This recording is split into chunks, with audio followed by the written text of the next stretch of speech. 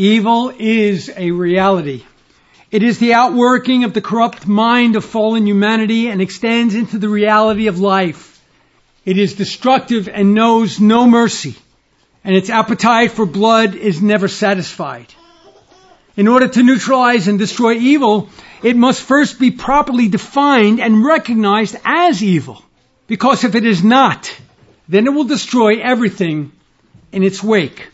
This is the 57th sermon in the series, Kingdom, Dynasty, and Glory, an exposition on the second book of Samuel. Our Old Covenant reading coming from Isaiah and chapter 5, beginning in verse 18 through verse 25. By inspiration of God, the prophet writes, Woe unto them that draw iniquity with cords of vanity, and sin, as it were, with a cart rope, that say, Let him make speed and hasten his work, that we may see it. Let the counsel of the Holy One of Israel draw nigh and come, that we may know it. Woe unto them that call evil good and good evil, that put darkness for light and light for darkness, that put bitter for sweet and sweet for bitter. Woe unto them that are wise in their own eyes and prudent in their own sight. Woe unto them that are mighty to drink wine and men of strength to mingle strong drink, which justify the wicked for reward and take away the righteousness of the righteous from him. Therefore, as the fire devoureth the stubble and the flame consumeth the chaff, so their root shall be as rottenness, and their blossom shall go up as dust, because they have cast away the law of the Lord of hosts and despised the word of the Holy One of Israel.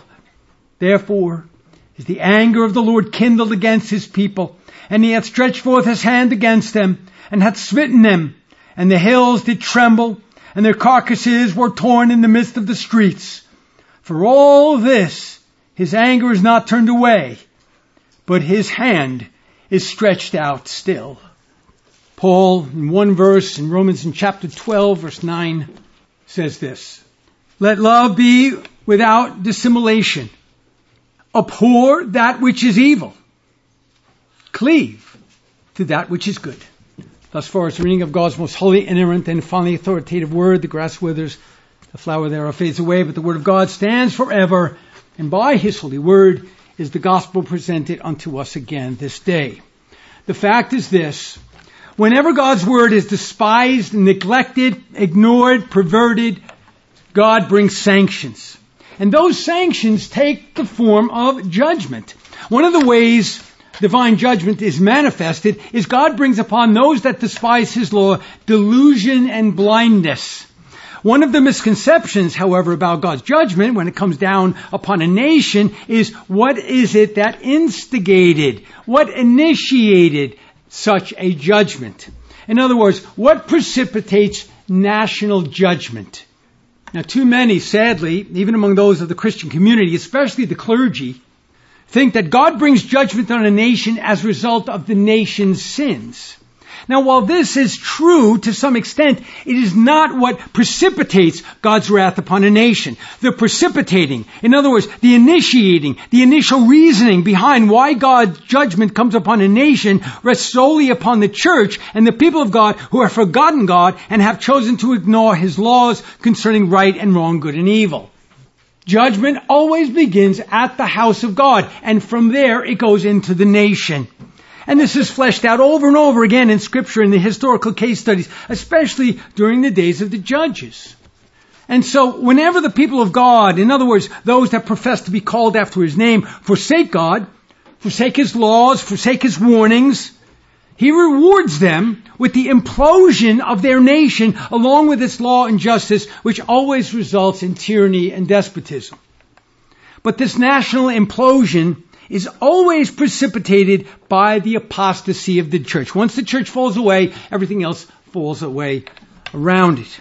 Now, consequently, during the time of God's judgment on a nation, his true people must labor to first understand the reason for the situation, and then, by studying the Holy Scriptures, navigate the situation in order to bring God's blessings back to that nation.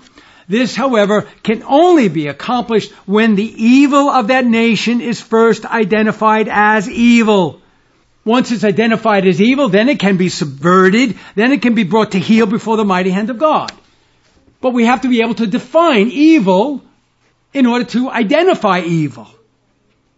The subversion of evil, however, will not take place supernaturally, where God actually will come down to miraculously deliver his people, or for that matter, rapture his people from the tyranny that abides in them and upon them and through them, or even during the days of Noah when he brought the flood. That is not going to happen again.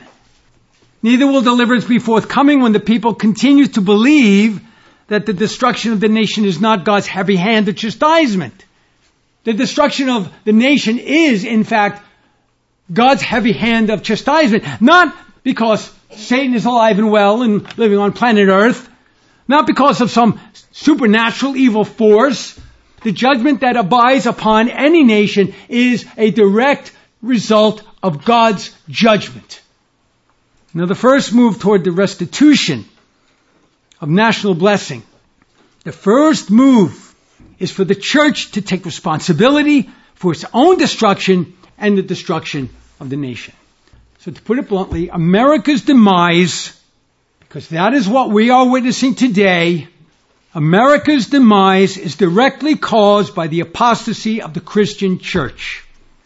Instead of transforming the nation by the word of God unto righteousness, the church has been transformed by the evil intentions of men as a result of their lack of discernment concerning good and evil.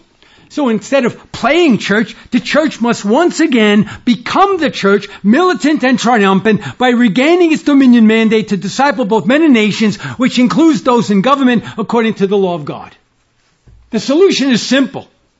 The logistics behind it may not be so. Now the apostle gives us this initial strategy. Romans 12, verse 21. Be not overcome of evil, but rather overcome evil with good. Knowing that the law is good, the commandment is holy and just, we overcome evil with good by the application of God's word. The vehicle used to bring back a nation into the good graces of God is his body, the faithful elect church, which is the victorious church, not the church of coffee and donuts, which is what the church has become.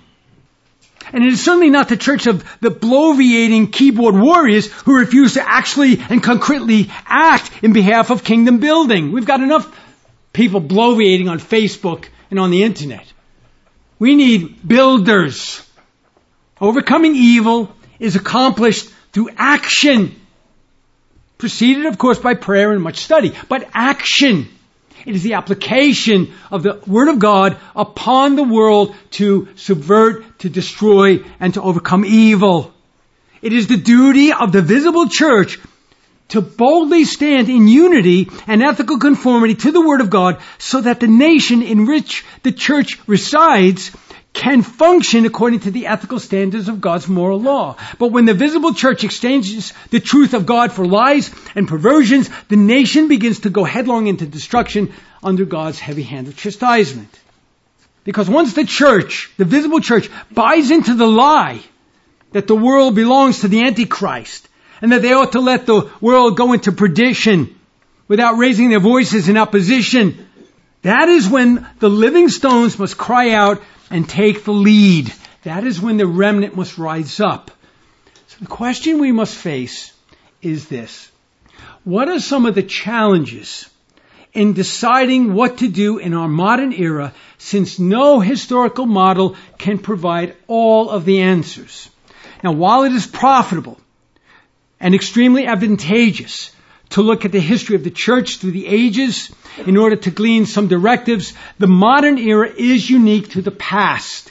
And one of the reasons why the 21st century is unique is the fact that technology has changed how modern nations function, and by this time we are so far behind the eight ball that the way back will be long and arduous. Make no mistake about it, this is a generational fix. And so we have to navigate the many challenges of our day, which the past didn't necessarily have to worry about. If you want to boil it all down to one example, you might identify our age as the new age of Babel. and the communication technology as the tower itself, where men seek to be as God, building the perfect beast. But as you know from God's word, Babylon the Great will fall. It must fall, because it is within the very fabric and fiber of Babylon that has the seeds of its own destruction, and God has promised that it will fall. But before we contemplate these questions, we must define some terms so that we can come to terms with what is befalling a nation under God's judgment. Now understand, our nation is the church's responsibility. We cannot separate ourselves from our national stewardship. So here's what we know. The normal means and method of restoring a nation to obedience before the law of God is by preaching repentance and the gospel of God. The preaching of the law word of God, or to put it in another way, the gospel of the kingdom, is used to impress upon a people and a nation the sovereignty of God first and foremost, the veracity of his law, and the covenant obligation that men and nations have to God. However, when the gospel becomes perverted, inverted, neglected, or marginalized, the strength of the gospel's power diminishes exponentially. Once you twist the gospel message, the gospel no longer holds any power, and therefore it is unable to change any situation Godward. It can't change men, and it can't change nations. Once the law of God in particular is diminished or neglected or perverted, the power to lead people to repentance therefore then is lost. And once that happens, nations then begin to spiral out of control as a result of the church's failure to preach the word of God, the whole counsel of God, which is the absolute truth. But what is unique about our situation is not so much that many of the modern churches are failing to preach the truth of God's entire counsel, but they are encouraging evil by embracing things that God has already condemned. The more the church apostatizes from the truth of God's word and the application of it within the realm of the culture, the more evil gains a foothold. In direct proportion of the church's apostasy is the intensity of the evil and the subsequent implosion of the nation. So you think about that dynamic. The more the nation goes down the rabbit hole, shows us how far down the church has gone down that same rabbit hole.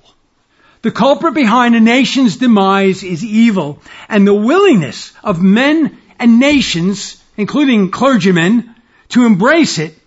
Once that happens, it brings upon a nation measurable results. You don't have to go very far to see the measurable results of evil. Just open a television. Put your television on. You can see the measurable results of evil. So once the church embraces evil, which is supposed to be the pillar and ground of the truth, where's the hope? Note how the scripture does not merely say, don't do anything that is evil. It doesn't just say, don't do evil. Rather, the apostle Paul tells the church at Rome to not only abhor that which is evil, but rather than to replace it with that which is good. But in order to do this, there must be a working definition of that which is good, as well as a working definition of that which is evil. The fundamental problem of our age is that both the church and the state no longer know how to define evil. They're clueless. What is right? What is wrong? I don't know. I don't care. Whatever. Evil can no longer be defined by the epistemological standard of God's word. No longer do they have a trustworthy epistemological standard to define evil. And once they no longer have that standard, that true north compass of the definition of evil, all is lost. So as a result, wicked men define evil according to their own evil intentions, which results in the justification of evil and the legislation of evil. The next step is, of course, predictable. Evil is then called good, and good is called evil. Now, for a moment, consider how evil manifests itself in the real world. Evil is manifested in the real world through violence, hatred, murder, corruption, oppression, enslavement, theft, and tyranny. Evil should never be considered merely a philosophical topic to be discussed and then debated. It is real. It has teeth. It has power. It is destructive. And it shows itself real in the world with real consequences. Evil can be seen and experienced in the family, in the marriage relationship, in child rearing, within the church, in the halls of government, in the military, within the realm of economics, science, technology, you name it. It can be seen on the city streets as well in the privacy of one's home. It can be manifested conspicuously by actions, but it can also exist in the mind when no one sees it. Evil is promiscuous, and it desires to infiltrate every aspect of human civilization and human experience. In other words, it's active. It has a life of its own. Furthermore, evil has no limit to what it destroys, nor to the intensity of its destruction. It is a comprehensive destroying entity itself. If it is not stopped, it consumes everything by consuming everyone. Now, in the infinite wisdom of God, He has placed within the realm of fallen man the church, the last line of defense, so that evil can be checked, and so then that evil can be destroyed. And once again, we must realize that it is the duty of the church to identify evil wherever it exists and then to boldly seek to neutralize it. And this is usually done by declaring the law and the gospel of God. When an evil man, a sinning man, a man who has practiced evil things, embraces the gospel and the law of God by the grace of God unto sincere repentance, this evil then is neutralized. That's why we preach the gospel. But when an evil man, an evil church, or an evil nation refuses to embrace the call of the gospel to repent, then that evil must be neutralized another way. Paul understood that the church had been placed in a battlefield. Make no mistake about it. We are in a battle for our lives, for the existence of our nation, for the existence of the church. He understood, the apostle understood, that the warfare was real and stated as such. Notice 2 Corinthians chapter 10, verses 4 and 5. For the weapons of our warfare are not carnal. Notice he didn't say that we weren't in a war, but they were not carnal. But they were rather mighty through God, provided it was the truth of God, to the pulling down of strongholds, casting down imaginations and every high thing that exalteth itself against the knowledge of God, and bringing into captivity every thought to the obedience of Christ. And so Paul's intention in this statement is to show that evil begins in the spirit of unregenerate man. And this is what he means by stating that our warfare is not a physical battle. But what happens when the evil is so powerful, and when the evil is so integrated into every aspect of society to the extent where the church is no longer regarded as a transformational or even a legitimate force in the culture?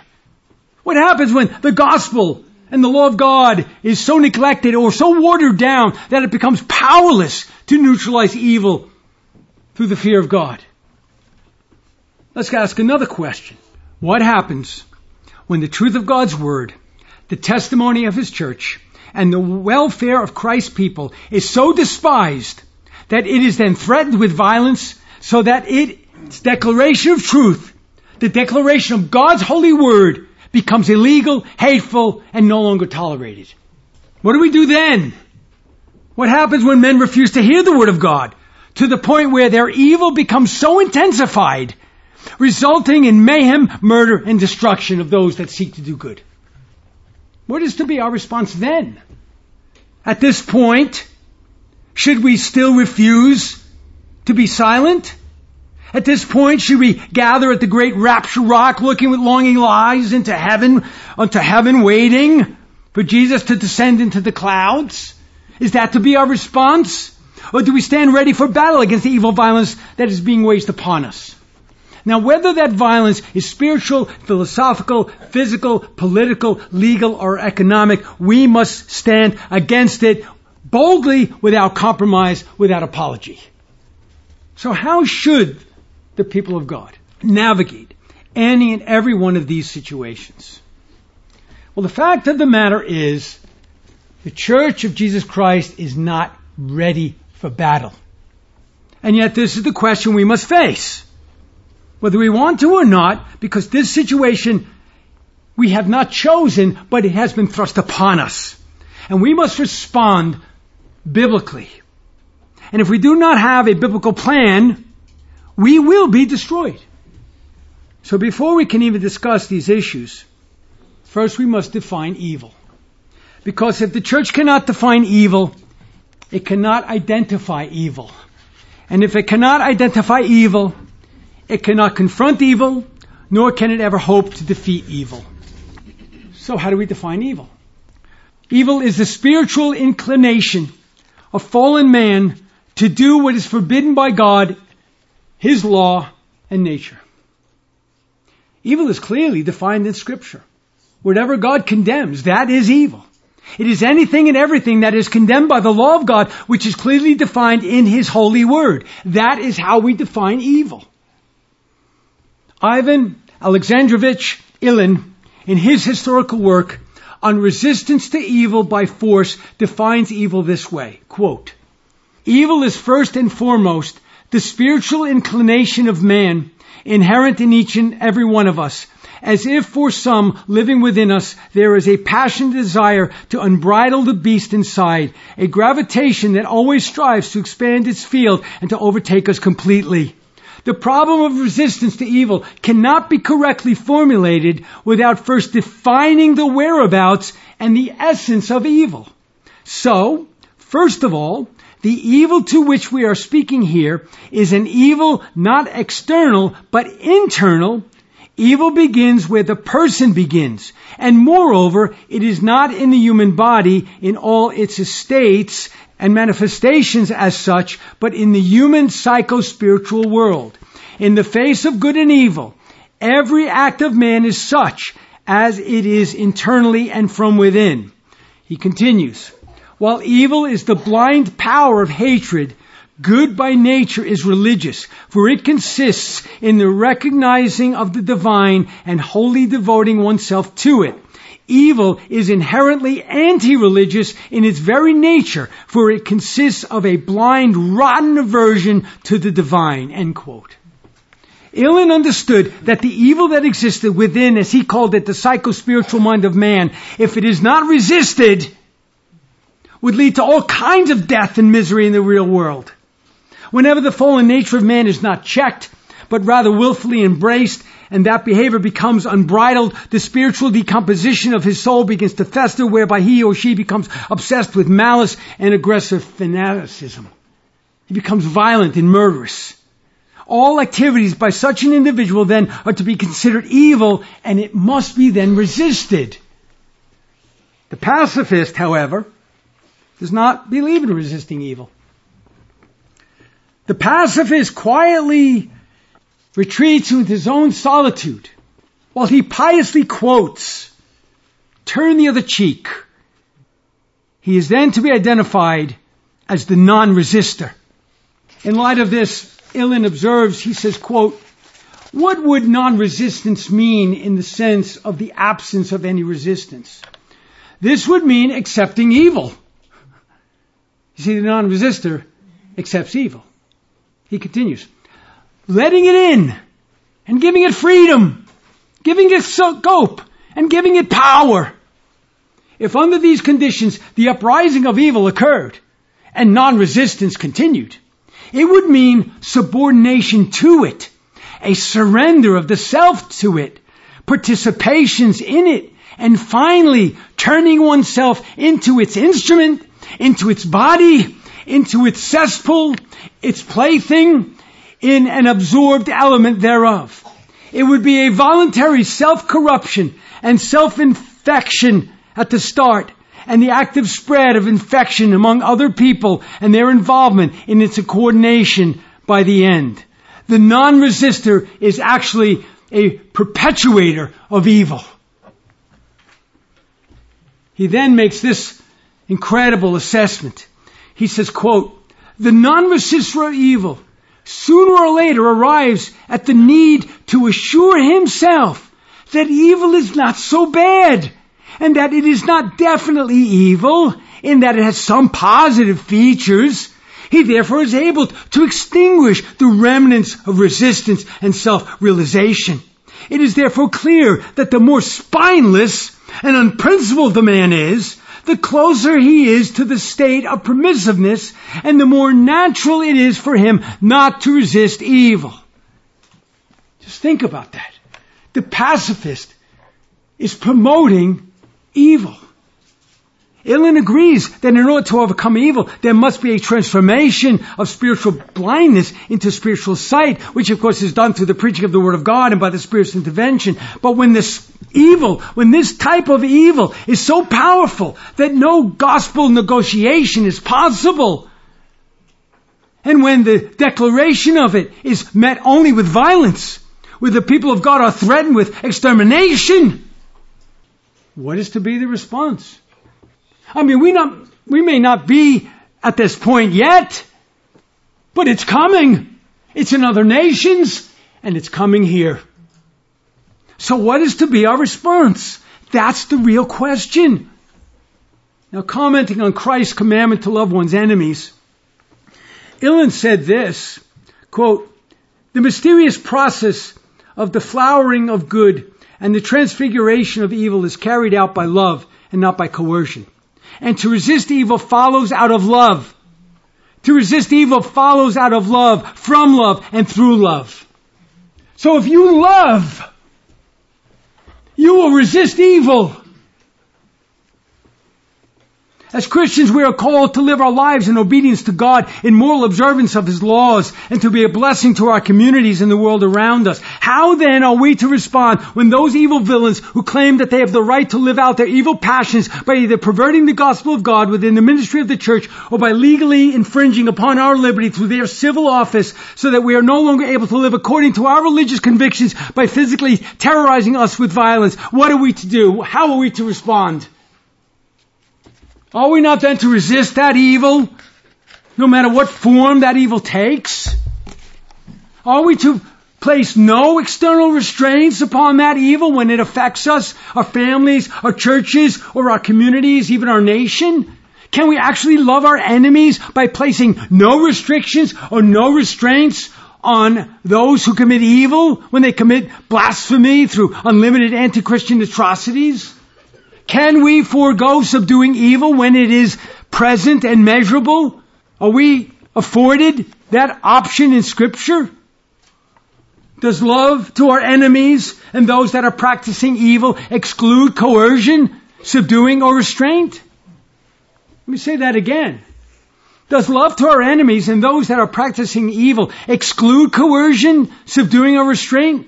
In other words, is coercion, subversion, and physical restraint an evil in itself? You see, that's the real question. Resisting evil when it's truly evil coming against us in violence, to resist that evil is not an evil in and of itself. Perhaps another question is, by what means are we to resist evil? In other words, in order to answer this, we must make a distinction between evil and the violence which results from evil. However, let us be perfectly clear that whenever there is violence inflicted upon a people or a nation, which is the manifestation of evil, to resist that violence with violence is not evil. It is, in fact, righteous.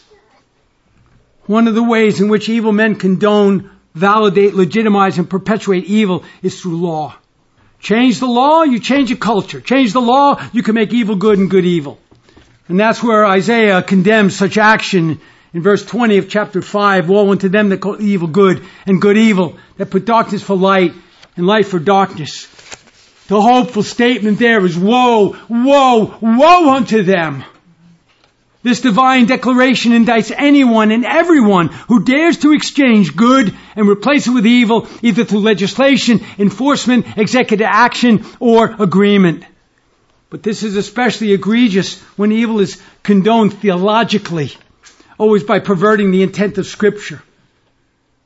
Isaiah is warning both churches and nations that if they dare to exchange truth for lies, they will face the woeful end. Literally, they will be finally lamenting their actions. Woe unto them. Okay, so how should the church, or for that matter, citizens in general, navigate the presence of evil? Well, first we must recognize that unprovoked external violence indeed is the manifestation of evil. This sort of evil is easily identified as such. It will first come upon us as legislation, then by restriction, then by restraint, then by violence. But evil is not only determined nor defined by external violence. The way we deal with evil, when it manifests itself as unprovoked violence, must be distinct from how we deal with evil when it is not manifested as violence. Let me say that again. The way we deal with evil when it manifests itself as unprovoked violence must be distinct from how we deal with evil when it has not manifested itself as violent.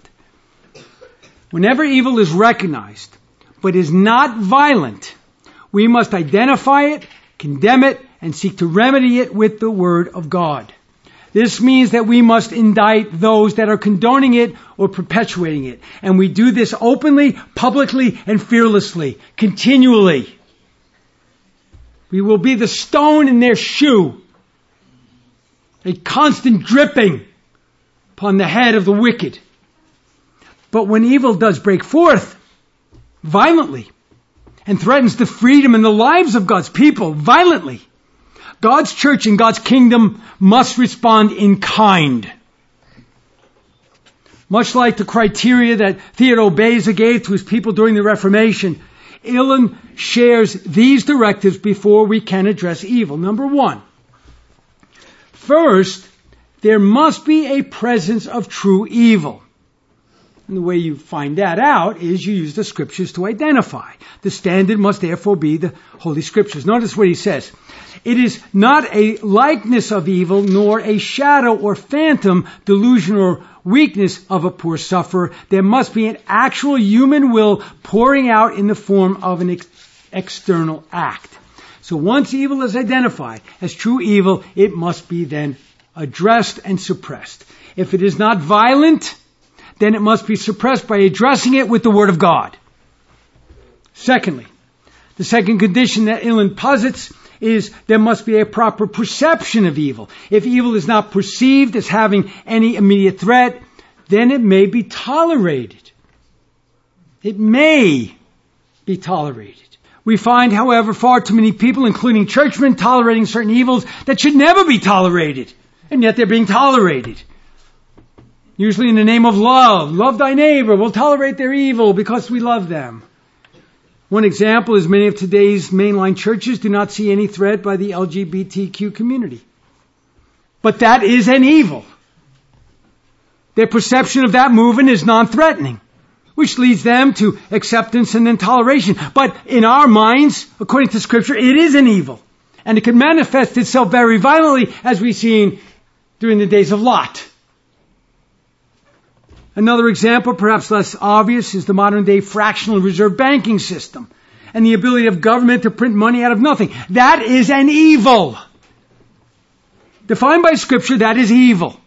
Now, while this is indeed evil and it does in fact possess an immediate threat, it may be tolerated until the solution can be sought. But we must identify it as evil. Beloved of the Lord, America is bankrupt. There is no money. It's all monopoly money. It's all play money. And it will come home to roost. Those chickens are coming home. Still another example of evil is the legislation of abortion. This is evil to be sure, since it is the committing of violence to the preborn, but it is usually perceived as something tolerable depending on certain circumstances.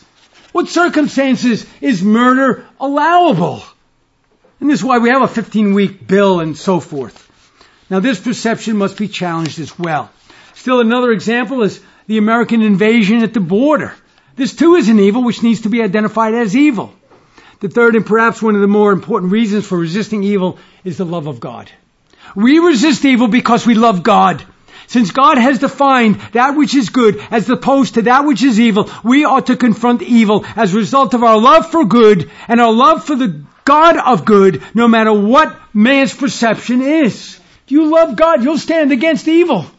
You won't care about what man says. You won't care about the slander, the backbiting, the tale-bearing, the persecution, the violence. You will stand because of the love of God. If it is defined as evil by Scripture, then it is evil. And it must be challenged and exposed as evil. Now, we do not simply confront evil to win an argument. That's just insanity. Nor do we simply confront evil to change the perception of evil. That is not the end game. We confront evil to change men's actions and to set things right for the honor of God. We confront evil because we love the good and we seek to honor God. Finally, when evil cannot be confronted successfully with the gospel, the law of God, or whatever mental coercion employed to deter a person, group, or government from committing criminal atrocities, physical force may be necessary. Self-defensive physical force may be necessary. There is no law against self-defense. Not in this age, not in any age. When the word of truth and the law of God becomes powerless to resist violence, mayhem, and destruction, it is at that time when physical resistance might be necessary to protect the life and property of the just. Illen, however, is quick to remark. He says, so long as an appeal to the charity and love or the beginnings of rationality and volition in a person plays its role, and until it ceases to do so, physical compulsion and suppression should not be implemented, remaining as if in reserve, for they form a substitute and replenishing reserve for the main struggle. So we must remember that physical suppression of violence cannot bring about love. It cannot bring about spiritual wholeness, positive action, or any moral and religious transformation Godward, and therefore it must not be our opening line of action when faced with evil. We must do all that we can to speak against it until it comes against us violently. Because physical force is permissible only when it is necessary, but it is only necessary when the declaration of truth is insufficient to arrest violence. Now in closing, Illen gives these additional directives. First, he says, the one who resists must clearly develop a sensitivity and vigilance in order to recognize evil and to distinguish it from a phenomena similar to it in appearance.